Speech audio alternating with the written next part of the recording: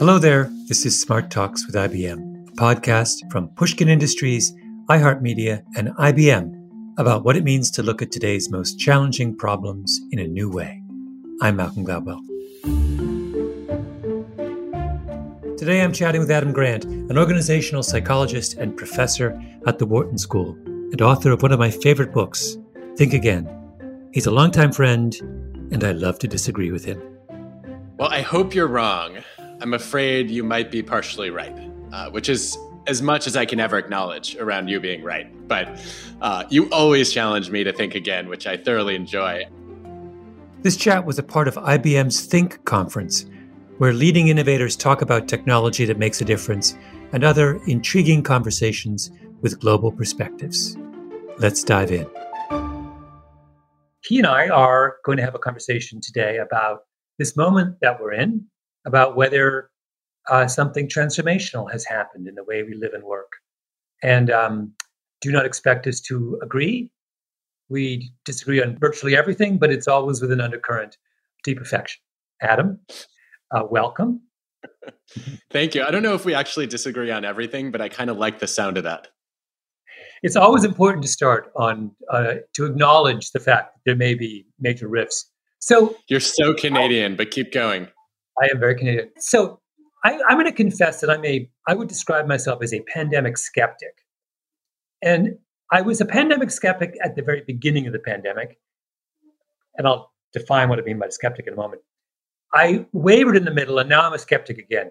By pandemic skeptic, I mean, I do not expect the pandemic to radically change the way we work or even live our lives. I think it's all going to go away. Where would you stand on that, on the continuum of radical transformation at one end, radical skepticism on the other? Well, I hope you're wrong.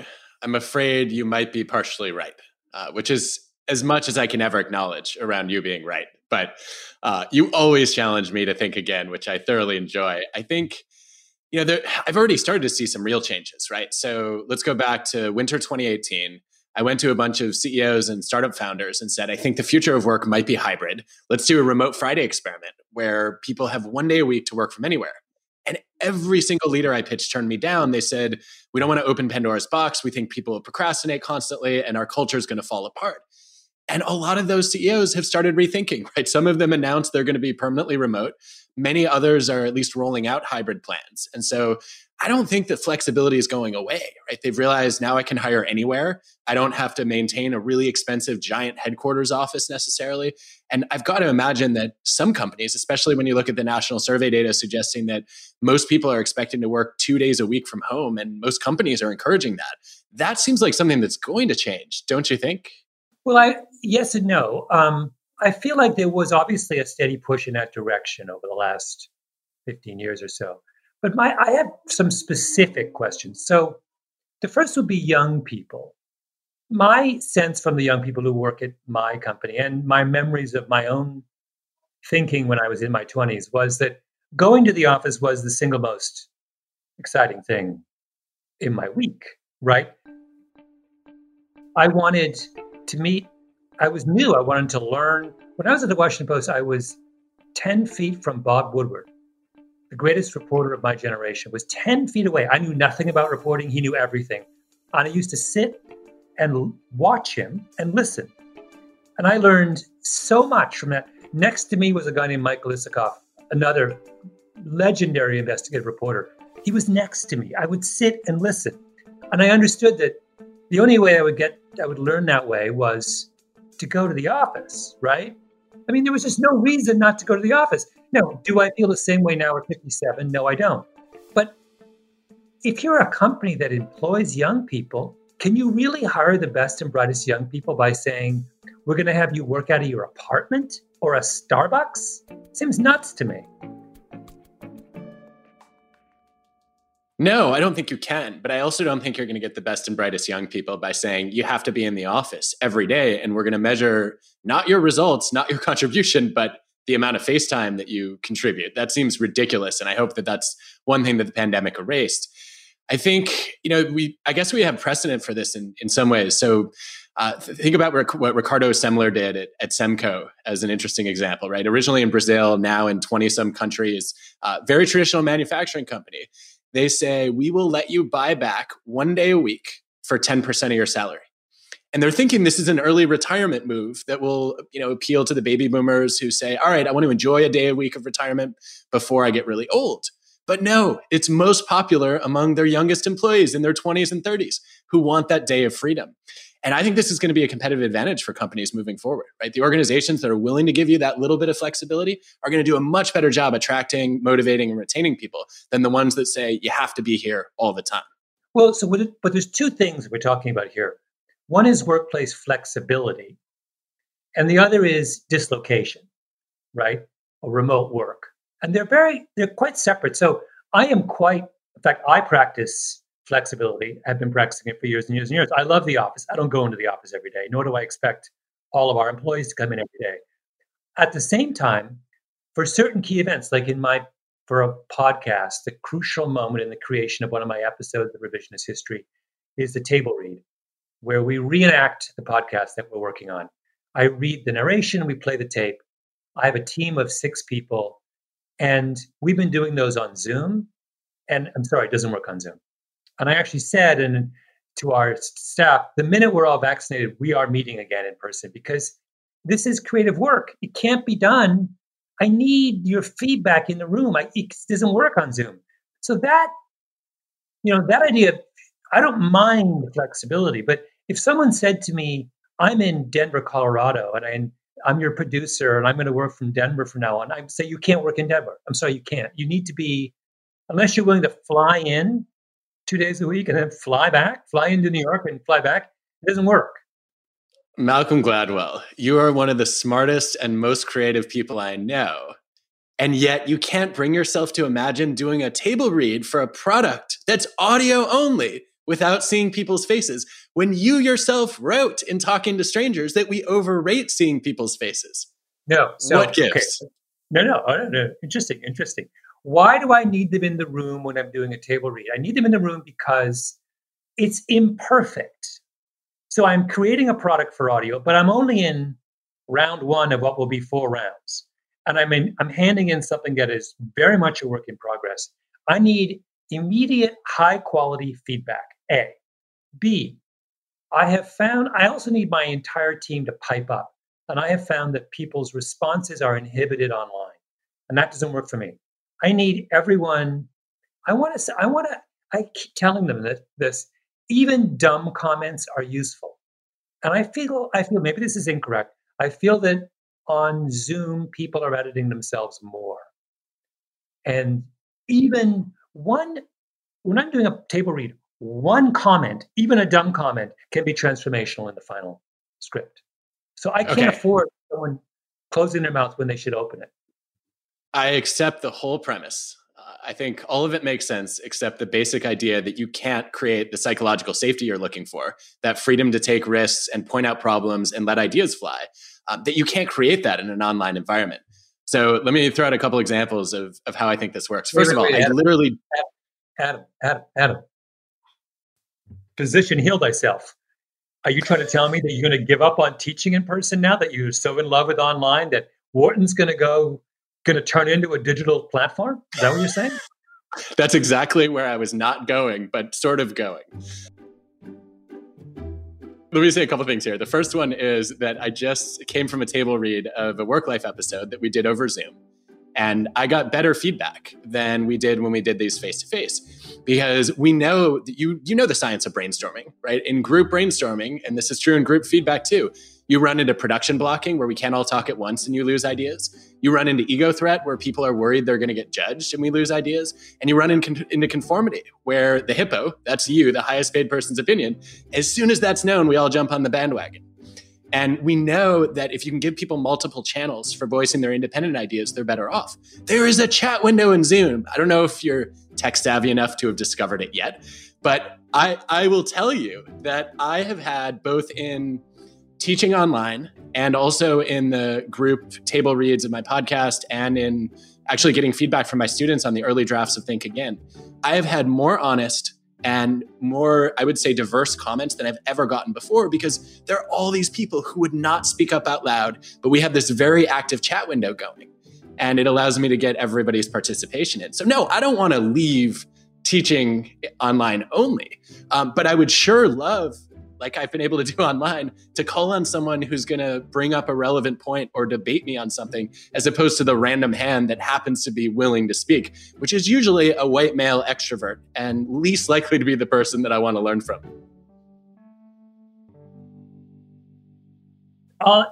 So wait, are you just conceding on this? No, I'm not. I'm saying you and I are probably in agreement in the sense that I have that mode as well. So as we go through the drafts of my episodes, we move from an in-person to an online thing, and people weigh in, editors weigh in. It's a Google Doc. People can make all the comments they want, and they do. So I have that. I'm just saying there's a particular moment in the creative process where the room and the energy in the room is important to measure and to feed off. But let me say something else. Wait, before you leave that, yeah. I think that's an important distinction to make here. I think, so you're talking about what Anita Woolley would call burstiness, right? That sense that the room is literally bursting with energy and ideas. And I don't know how to recreate that online, right? I feel like we're violating one of the laws of thermodynamics every time I have a Zoom session where I put in a ton of energy and less comes back. And I think that part is very hard to replicate in the online environment. But I think sometimes the flow of ideas is still worth it. Yeah. The second and more important point, though, is about fun. So you've had more conversations, but I've had, a lot of conversations with college kids over the last year. And I have yet to find a single college kid who found the last year more pleasurable than the year before it, right? Or high school kid. They all hate it. Why do they hate it? Because it's not as fun. Now, I suspect the same is true of employees. Sure, even if you convinced me that Zoom was a more efficient way to get feedback from my employees, you cannot convince me that they're enjoying it more. And ultimately, if they're not enjoying their jobs, we're doomed as a company. It's as simple as that. The whole point, the founding principle of Pushkin Industries, from the moment this company was, I'm now talking about my company that I started 2.5 years ago, Jacob and I, when we sat down to start the company, we were like, we're going to make cool things. Number two, we're going to have fun, right? And if everything is online, it's not fun. And as far as I'm concerned, we failed. I want to have fun. Is that wrong? Adam, why are you standing in the way of my enjoyment, of my employees' enjoyment? I'm standing in the way of your enjoyment because you would never be allowed to run a company. Like, can you imagine Malcolm Gladwell, CEO, like, you know what, we're going to make cool stuff, but almost as important is we're going to have a lot of fun. That would never work. Wall Street would laugh you out of your job in a day. No, wait. Hold on. Adam, in the course, don't count pandemic year. In how many years have you been teaching? Teaching, I don't know, 15 maybe. Okay. Do you have fun doing it? Of course, that's part of the fun. Okay. Hold on. If you didn't have fun doing it, would you have left your job as a professor by this point? No, because I think it's meaningful, and I'd rather bet on purpose than pleasure. You would have gritted it out for 15 years, even though it's like every morning, like, do I have to do this again? And you would have like looked at your wife, and she would have said, "Adam, there's no way around it. Just grab your hard hat and go off to the salt mines, please." I'm not buying that. You could have done a million other things you could have done that could have made you a good living, that you could have found fun. You would not have stayed a professor if it wasn't fun. Okay, maybe it depends on how you define fun. So I'm thinking now of Dan Coyle's distinction between deep fun and shallow fun. And when you say fun, I'm thinking about shallow fun, which is, we're going to go and party and we're basically going to revert to our college selves. That is not my idea of fun. My idea of fun is deep fun, which is we're working on hard, interesting problems. Sometimes we laugh. Sometimes we're really puzzled and confused and we're trying to get to the bottom of an important question. And I think you can have that kind of deep fun in a virtual world. In fact, it's the same kind of deep fun that I have when I'm writing books. And I think you have it too. Isn't that fun? Are you saying that the time you spend sitting in front of your computer writing New Yorker articles and best-selling books is not fun? It is fun, but there's a level. I rest my case, Your Honor. So let me tell you about a conversation I had this weekend with an old college friend of mine who's now uh, uh, he's a senior administrator at a big hospital system, very large hospital system, and he was talking about what the last year has been like, and also every time I've seen him, but over the last 5 years, he has registered a long complaint about electronic medical records, which are part of this conversation, right? So as his world has gotten more digital, he will tell you he's now in charge of, he's the chief well-being officer for his hospital system. And they have a serious problem with morale in their ranks. He will be the first to tell you this. Why do they have a serious problem with them? Among other reasons, because the people entered the profession to do something and have an experience that they're not having anymore. My friend can track when people are online late at night doing their electronic medical record, and they're logging on at 11 at night. And it's just not. He's like, that's the death of. I'm not going to be able to retain those people. They're not going to do good work. They're going to burn out. That's the daily reality of his job. Is that they're trying to do something very important in society, and the people who are charged with doing that are not enjoying themselves. What do they enjoy? They enjoy sitting down and getting to know a patient. That's why they became doctors, right? And so this last year, when everything's been done remotely, has been hell, correctly. That's not why they became physicians. So, like, they're not going to want to, do we want to continue this for them? No, there'll be no one left in the hospitals to cure patients. Give them their patients back, because the deep fun is gone when they're on computers all day long. Yeah, I think we're in strong alignment there. I definitely do not want to take somebody who got into a profession to help people and say you're going to spend 40% of your time entering information in electronic medical records. But I think that's the presence of an unpleasant task, right? Not anything inherent to working electronically or virtually. I think I've met surgeons over the past year who have said, you know what, going remote has been the best thing I've been able to do because I can spread my expertise around the world more efficiently. I don't have to travel to go and do a grand rounds. I can reach patients who, otherwise wouldn't be able to benefit from my care. And that's been a really meaningful change to my job. And so what I want to do is I want to keep that connectivity and meaning. And I want to subtract out some of the things that are clearly a source of burnout and a chore for too many people in too many jobs. So wait, let's talk about your job for a moment. We alluded to it earlier, but so you're at a school which is very selective and which charges a lot of money, right? For presumably because of an expectation of a certain kind of experience.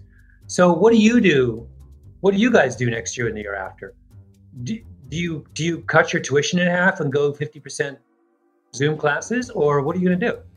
Don't know yet. I think it's an open question. I think the first thing we should be doing is running experiments, which, look, I'm obviously, like everyone else, devastated by the pandemic. But given that we're stuck with it, it has been a good excuse for us to do a lot of rethinking and experimentation.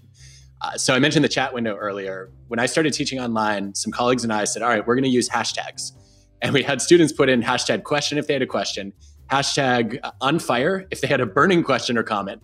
And that means if I see on fire, I will literally stop in mid-sentence. Floor is yours. And that way, you can jump the line. I then added hashtag aha if you had a eureka moment, which helped me track what people were learning. And sometimes I realized I hadn't gotten my point across. Other times I saw that I clearly made a point that I didn't even realize I was making. And then in some cases too, it was kind of a guide for students to track the learning that was happening as it went. My favorite thing though was hashtag debate, where if somebody wanted to disagree with me or one of their classmates, I could get them into the conversation. And I think that it's such a small innovation, right? But I don't want to lose that when I go back into the classroom. I want to keep that dialogue going. I don't know what that's going to look like yet, but I want it to happen. And then the other thing that really opened up that I've never been able to do before is we brought guest speakers from all over the world. Instead of just asking the people who live in or near Philly, I was able to go to people in multiple countries, on multiple continents, in lots of interesting places and say, hey, would you come to class for half an hour? I think I might go guest speakers fully and permanently remote now because it means we can all go on Zoom and we can have an awesome conversation with somebody who would never show up in my class. So I want to see us do more of those kinds of experiments, but I don't want to give up on the burstiness or the connection that happens in the physical classroom. Is that fair? Yeah, I do think it's fair. I would a couple of caveats here, which is that I wonder whether there isn't a great deal of nuance and variability in different audiences' responses to digital environments. So I need an answer to a question. Suppose I have a room full of kids in an economically disadvantaged neighborhood. They're in fourth grade. Um, how much? What is the right mix of online and in person for that group versus your students are not only are they much older, but they are, they're the best and the brightest. They're the cream of the crop. Does that make a difference? Is a more mature and disciplined and intellectually engaged group of students better suited for online experiences than kids? I think both of us have suspicions about the answer to that question, but I wonder whether we need to get a lot more nuanced in what mixes work best for what kinds of students and what kinds of situations. Yeah, I think that's such an important point. I haven't seen good data on it yet, but I had the same intuition that tech savvy and also some degree of intrinsic motivation is a huge set of contingencies for determining whether online is going to be even remotely engaging, no pun intended. I also think the type of work and the type of learning we're doing really matters. So in general, I hate sports metaphors when applied to work, but I'm going to use one here. Normally, I think, okay, we haven't agreed on how to keep score. We haven't agreed on all the rules and we don't have a referee. And we're also leaving out maybe half the population. But this is a rare exception where when we study interdependence in organizational psychology, we distinguish between pooled, sequential, and reciprocal interdependence. Say that 5 times fast. I prefer to think about them as individual sport, relay sport, and team sport. So if your job or your classroom is basically an individual sport like gymnastics, where everyone's going to do their own floor routine and their own bar and their own vault, you don't need that much coordination. You can do a lot of independent, individualized remote work and learning because the whole will basically be the sum of the parts. If you're in a relay sport, though, the person who's handing the baton to the next runner needs to actually talk to that runner. And then also the person at the start needs to talk with the person at the finish to make sure they're going in the same destination or the same direction. I think the most important context for really getting real synchronization of time and space is probably when we're playing a true team sport like basketball or soccer, right? If I'm going to pass you the ball and then you're going to send it back to me and then I'm going to send it to someone else and then it goes back to you again, and everybody has multiple pairs of eyes and multiple touches on the project or the lesson, that's when it becomes really difficult to substitute for the face-to-face in-person experience. And I don't think we've had enough of these conversations in our organizations or in our schools asking, what are we doing right now? Are we playing individual sport, relay sport, or team sport? Yeah. No, absolutely. Adam, as always, this was delightful.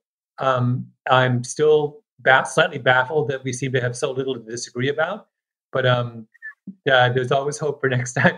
Next time, I hope both of us are, bloodied and torn by the end of our encounter. But in this case, this was not the case. So, but thank you very much for joining us, and thank you to IBM for bringing us together and sponsoring this lovely conversation. Thank you. Thrilled to be here. This was great fun. Thanks for having me. Thanks again to Adam for having a great chat with me about the ever-present cubicle versus couch debate. And thanks to IBM for setting up such an informative conference.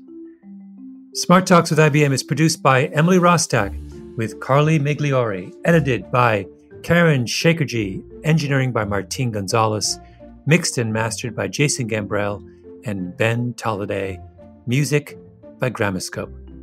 Special thanks to Molly Sosha, Andy Kelly, Mia LaBelle, Jacob Weisberg, Hedda Fain, Eric Sandler, and Maggie Taylor, and the teams at 8Bar and IBM.